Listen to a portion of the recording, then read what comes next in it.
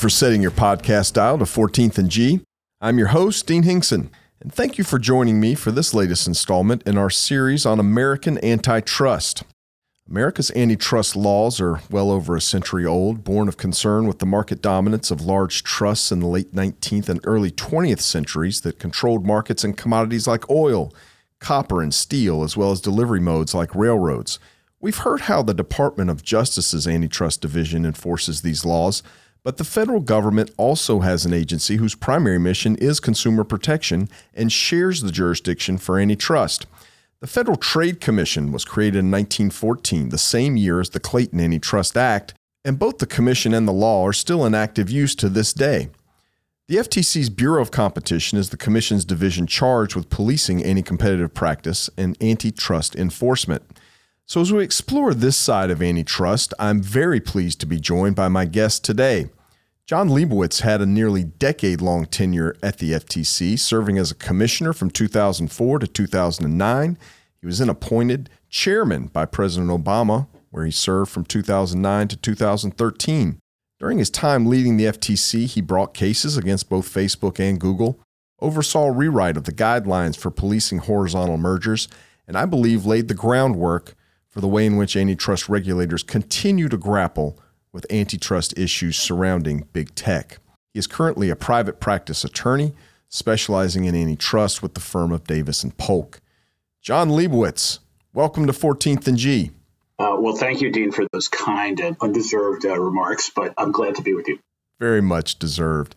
John, it strikes me that so much of the current focus on antitrust, legislative and regulatory, is aimed at and driven by these massive companies, Facebook, Apple, Amazon, Google, that are a daily part of most Americans' lives. At the FTC, you brought early cases against some of these companies. You've continued work on these issues in private practice. I'm curious, what is your theory of the case in how Congress and regulators should approach big tech in the context of antitrust? Well, the way you look at antitrust issues under the Sherman Act and under the Clayton Act and under the FTC Act, which is actually a little bit broader than the antitrust laws, is you look to see whether a company has monopoly power, a dominant position in their space. And then you look to see if they engage in what's known as exclusionary conduct. Right? Bad acts is the simplest way to describe that, and it's generally accurate. And if a company does have a dominant position and does engage in bad acts, ones that violate the antitrust laws, then you bring a case. And there's no doubt that with some of the big tech companies, they do have a dominant position, and it is clear that at least the antitrust division with respect to Google and the FTC, on a 3-2 vote, so, reasonable people can disagree, believes that Facebook engaged in monopolization too. And so the charter that we use is over 100 years old at the FTC, but the law is evolving. And what we tried to do, whether it involved big tech, including in privacy violations as well, or the pharmaceutical industry, which was a big initiative of ours, very collectively done, is we tried to apply those laws. We tried to apply them vigorously to help consumers. But it seems, and you're right, the law, of course, has to evolve. We're grappling with some of the same questions in much different contexts. And I think one of the hurdles in antitrust enforcement with big tech seems to be how you quantify consumer harm. You definitely have dominant positions, but these companies provide a lot of their services at no cost. Gmail and Facebook accounts are free. Goods delivery on Amazon is low cost and convenient. And I think the layperson might be forgiven for saying, yeah, they're massively large companies and maybe even some unsavory business practices, but my life is better for the services they provide. So where's the harm? Well, I think when you're dealing with companies that do provide benefits, and I think all of these companies provide significant benefits, you have to think about what the but-for world would be in the absence of what antitrust lawyers would call exclusionary conduct or foreclosure, in the absence of their allegedly anti-competitive practices. But there's no doubt that it is harder when you are dealing with largely free products. So you have to look at other things, right? Or emphasize them: market entry, innovation, quality, choice, whether some of the contracts foreclose competitors from entering the market or potential competitors from entering the market. And I was going to say, the other thing is that, yes, sometimes, and this was an issue with the Microsoft case as well, sometimes consumers don't see the harm that is happening to them. That's not unusual because they are not necessarily directly touched by all of these companies, or sometimes they are, but only in a good way and in a positive way. But the job of enforcing the antitrust laws is a job of, in a non-patronizing way, looking out for the interests of competition and consumers.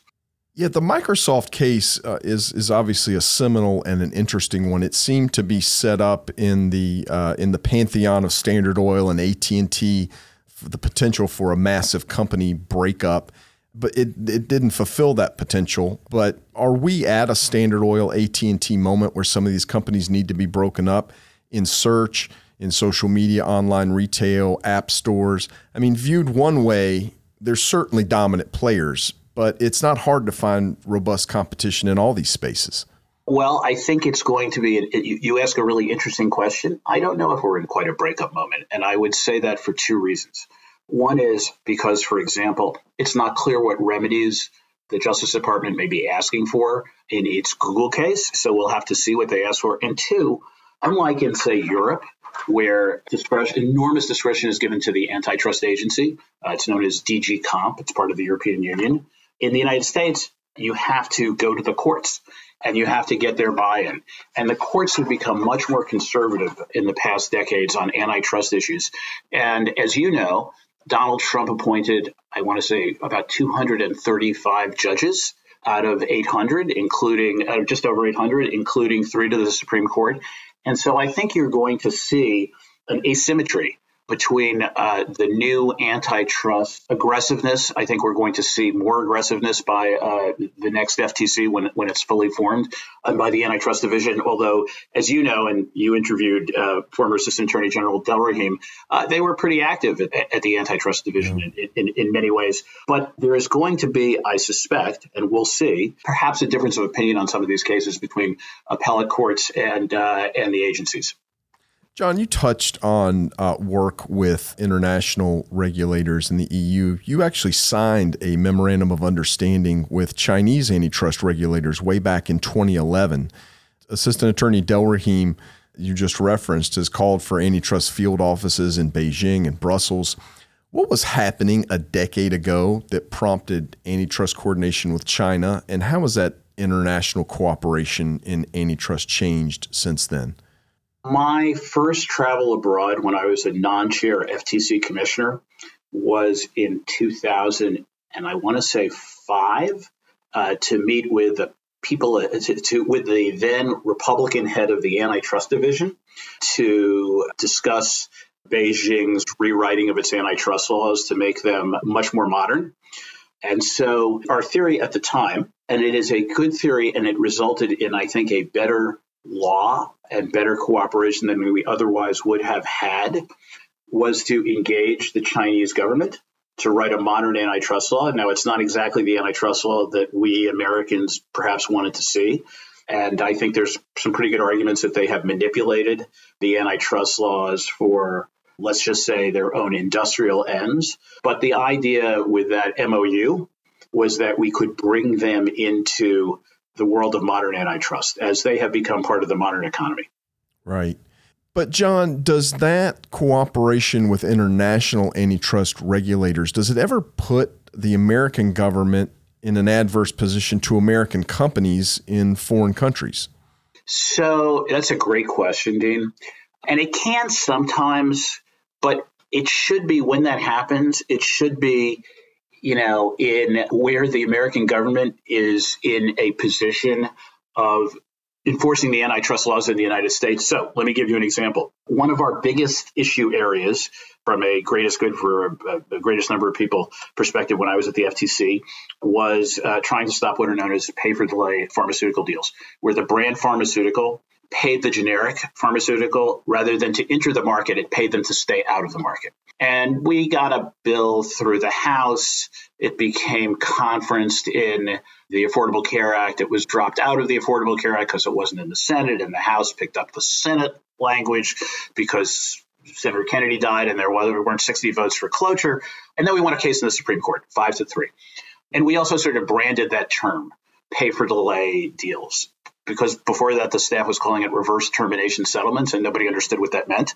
Right. And my counterpart in the EU loved this idea and went after some of the same pharmaceutical companies that we did, which were both American-based pharmaceutical companies and foreign pharmaceutical companies, for violating the antitrust laws in this way. And so you might say that the EU was adverse to an American company, but at least on that particular issue, the American company was adverse, certainly at 100,000 feet to the position of the American government. That was a bipartisan position.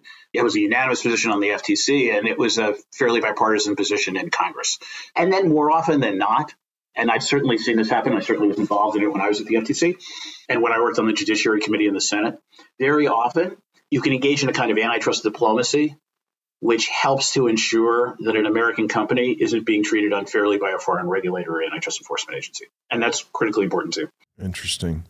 John, you focused a lot of your work on mergers and acquisitions. In fact, you oversaw rewrite of the enforcement guidance for horizontal mergers when you were chairman in 2010. A horizontal merger just being a term for a merger between companies in the same line of business, competitors in the same field. And now there's a lot of focus on companies buying up nascent competitors, companies that are maybe just startups or you've never even heard of. The classic example being Facebook's acquisition of Instagram. How have regulators changed their views on nascent competitor acquisition? And where do you draw the line on what's a completely legitimate feature of market economics? I can acquire this small fish and make it something much better. Well, so the Clayton Act, which is the act that is applied when an antitrust agency reviews a merger, says that the agency should block a merger and the court should uphold the agency's request when it may substantially lessen competition. So you do essentially, you're predicting what will happen. You talk to customers, you talk potential customers, you look at effects on innovation and choice and price, and you make a determination about whether this deal may substantially lessen competition. We brought some potential competition cases when I was at the FTC, one involving critically important heart valves where we won that case, or at least we got the parties to withdraw from their merger.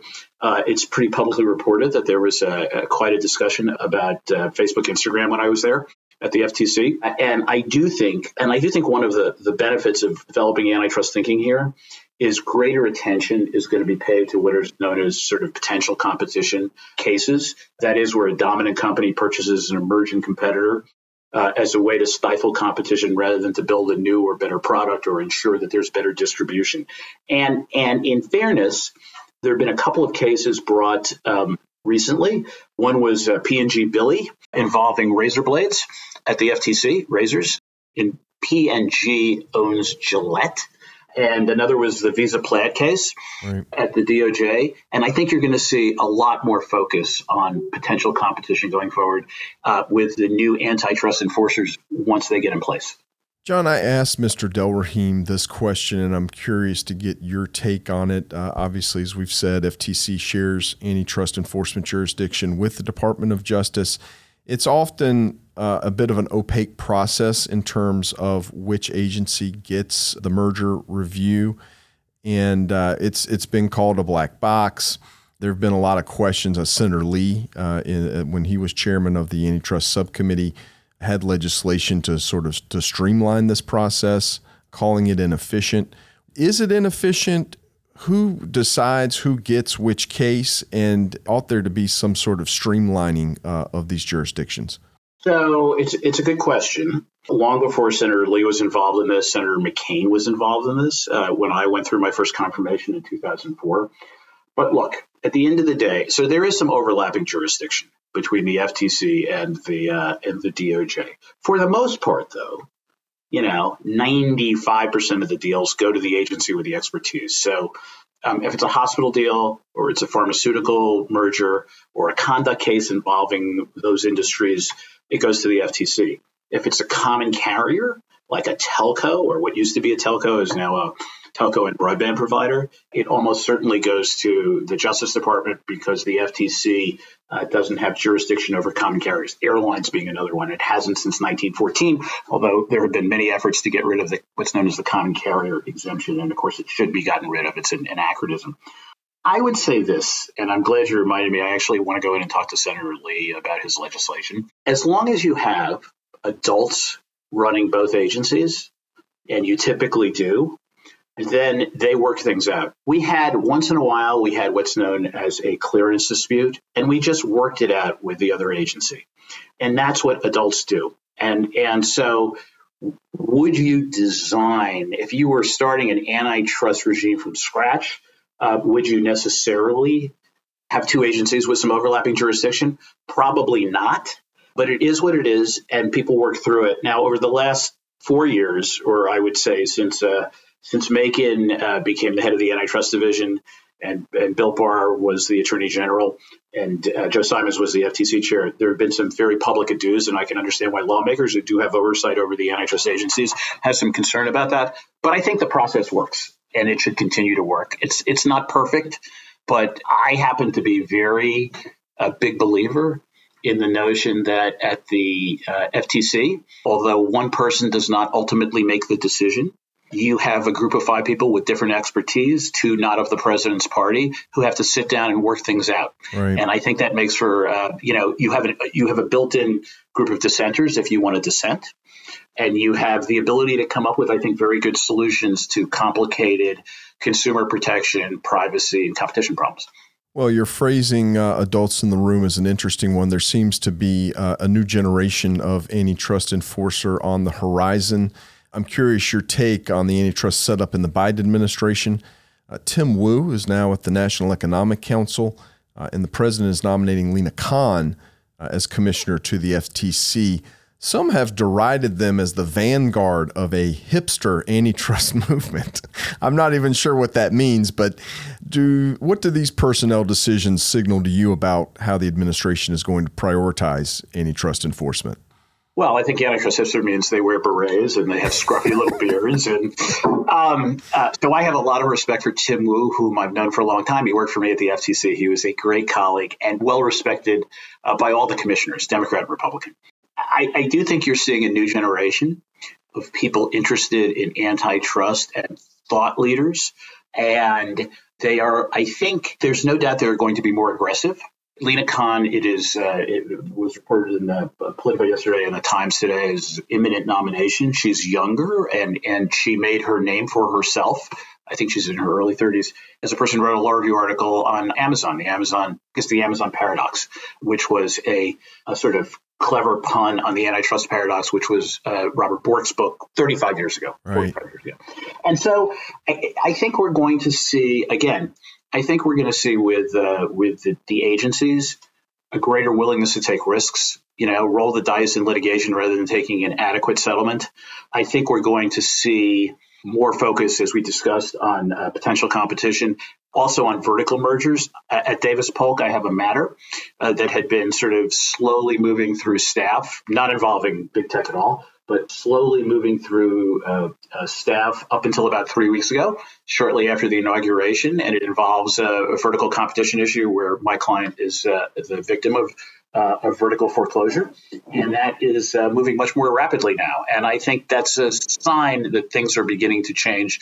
And so we'll see where that goes. But I do think, if you have a job like running an antitrust agency, you have to make a lot of decisions every week, every day. Do I wish we had been a little more aggressive here or there on a particular matter? I think if I had a couple votes to turn around, I might have done them differently. But I think this is, I think this is going to be I think there's going to be an era where antitrust enforcers are pushing. I think you may not be able to reach issues like inequality in society, which some have tried to do under the antitrust laws. But I think vigorous application of the antitrust laws is critically important. And we will be seeing, I suspect, more of that coming to a theater near you when people are confirmed. We're also going to see additional action up on the Hill. Senator Klobuchar has antitrust legislation She's conducting the first hearings at Senate Judiciary. We're both Senate alums. John, put your Senate staffer hat back on. And what do you see coming in that regard? And is there, you just look at what Mr. Cicilline and Ken Buck are doing in the House. It struck me, if you read Congressman Buck's Third Way report, the opening is this just litany of thanks for all the bipartisan cooperation. And this is Ken Buck and signed by Matt Gaetz and Doug Collins to say that these are Republican congressmen with sincerely held beliefs would be gross understatement. This seems like we could get a real regular order bipartisan bill on antitrust. Do you see it that way?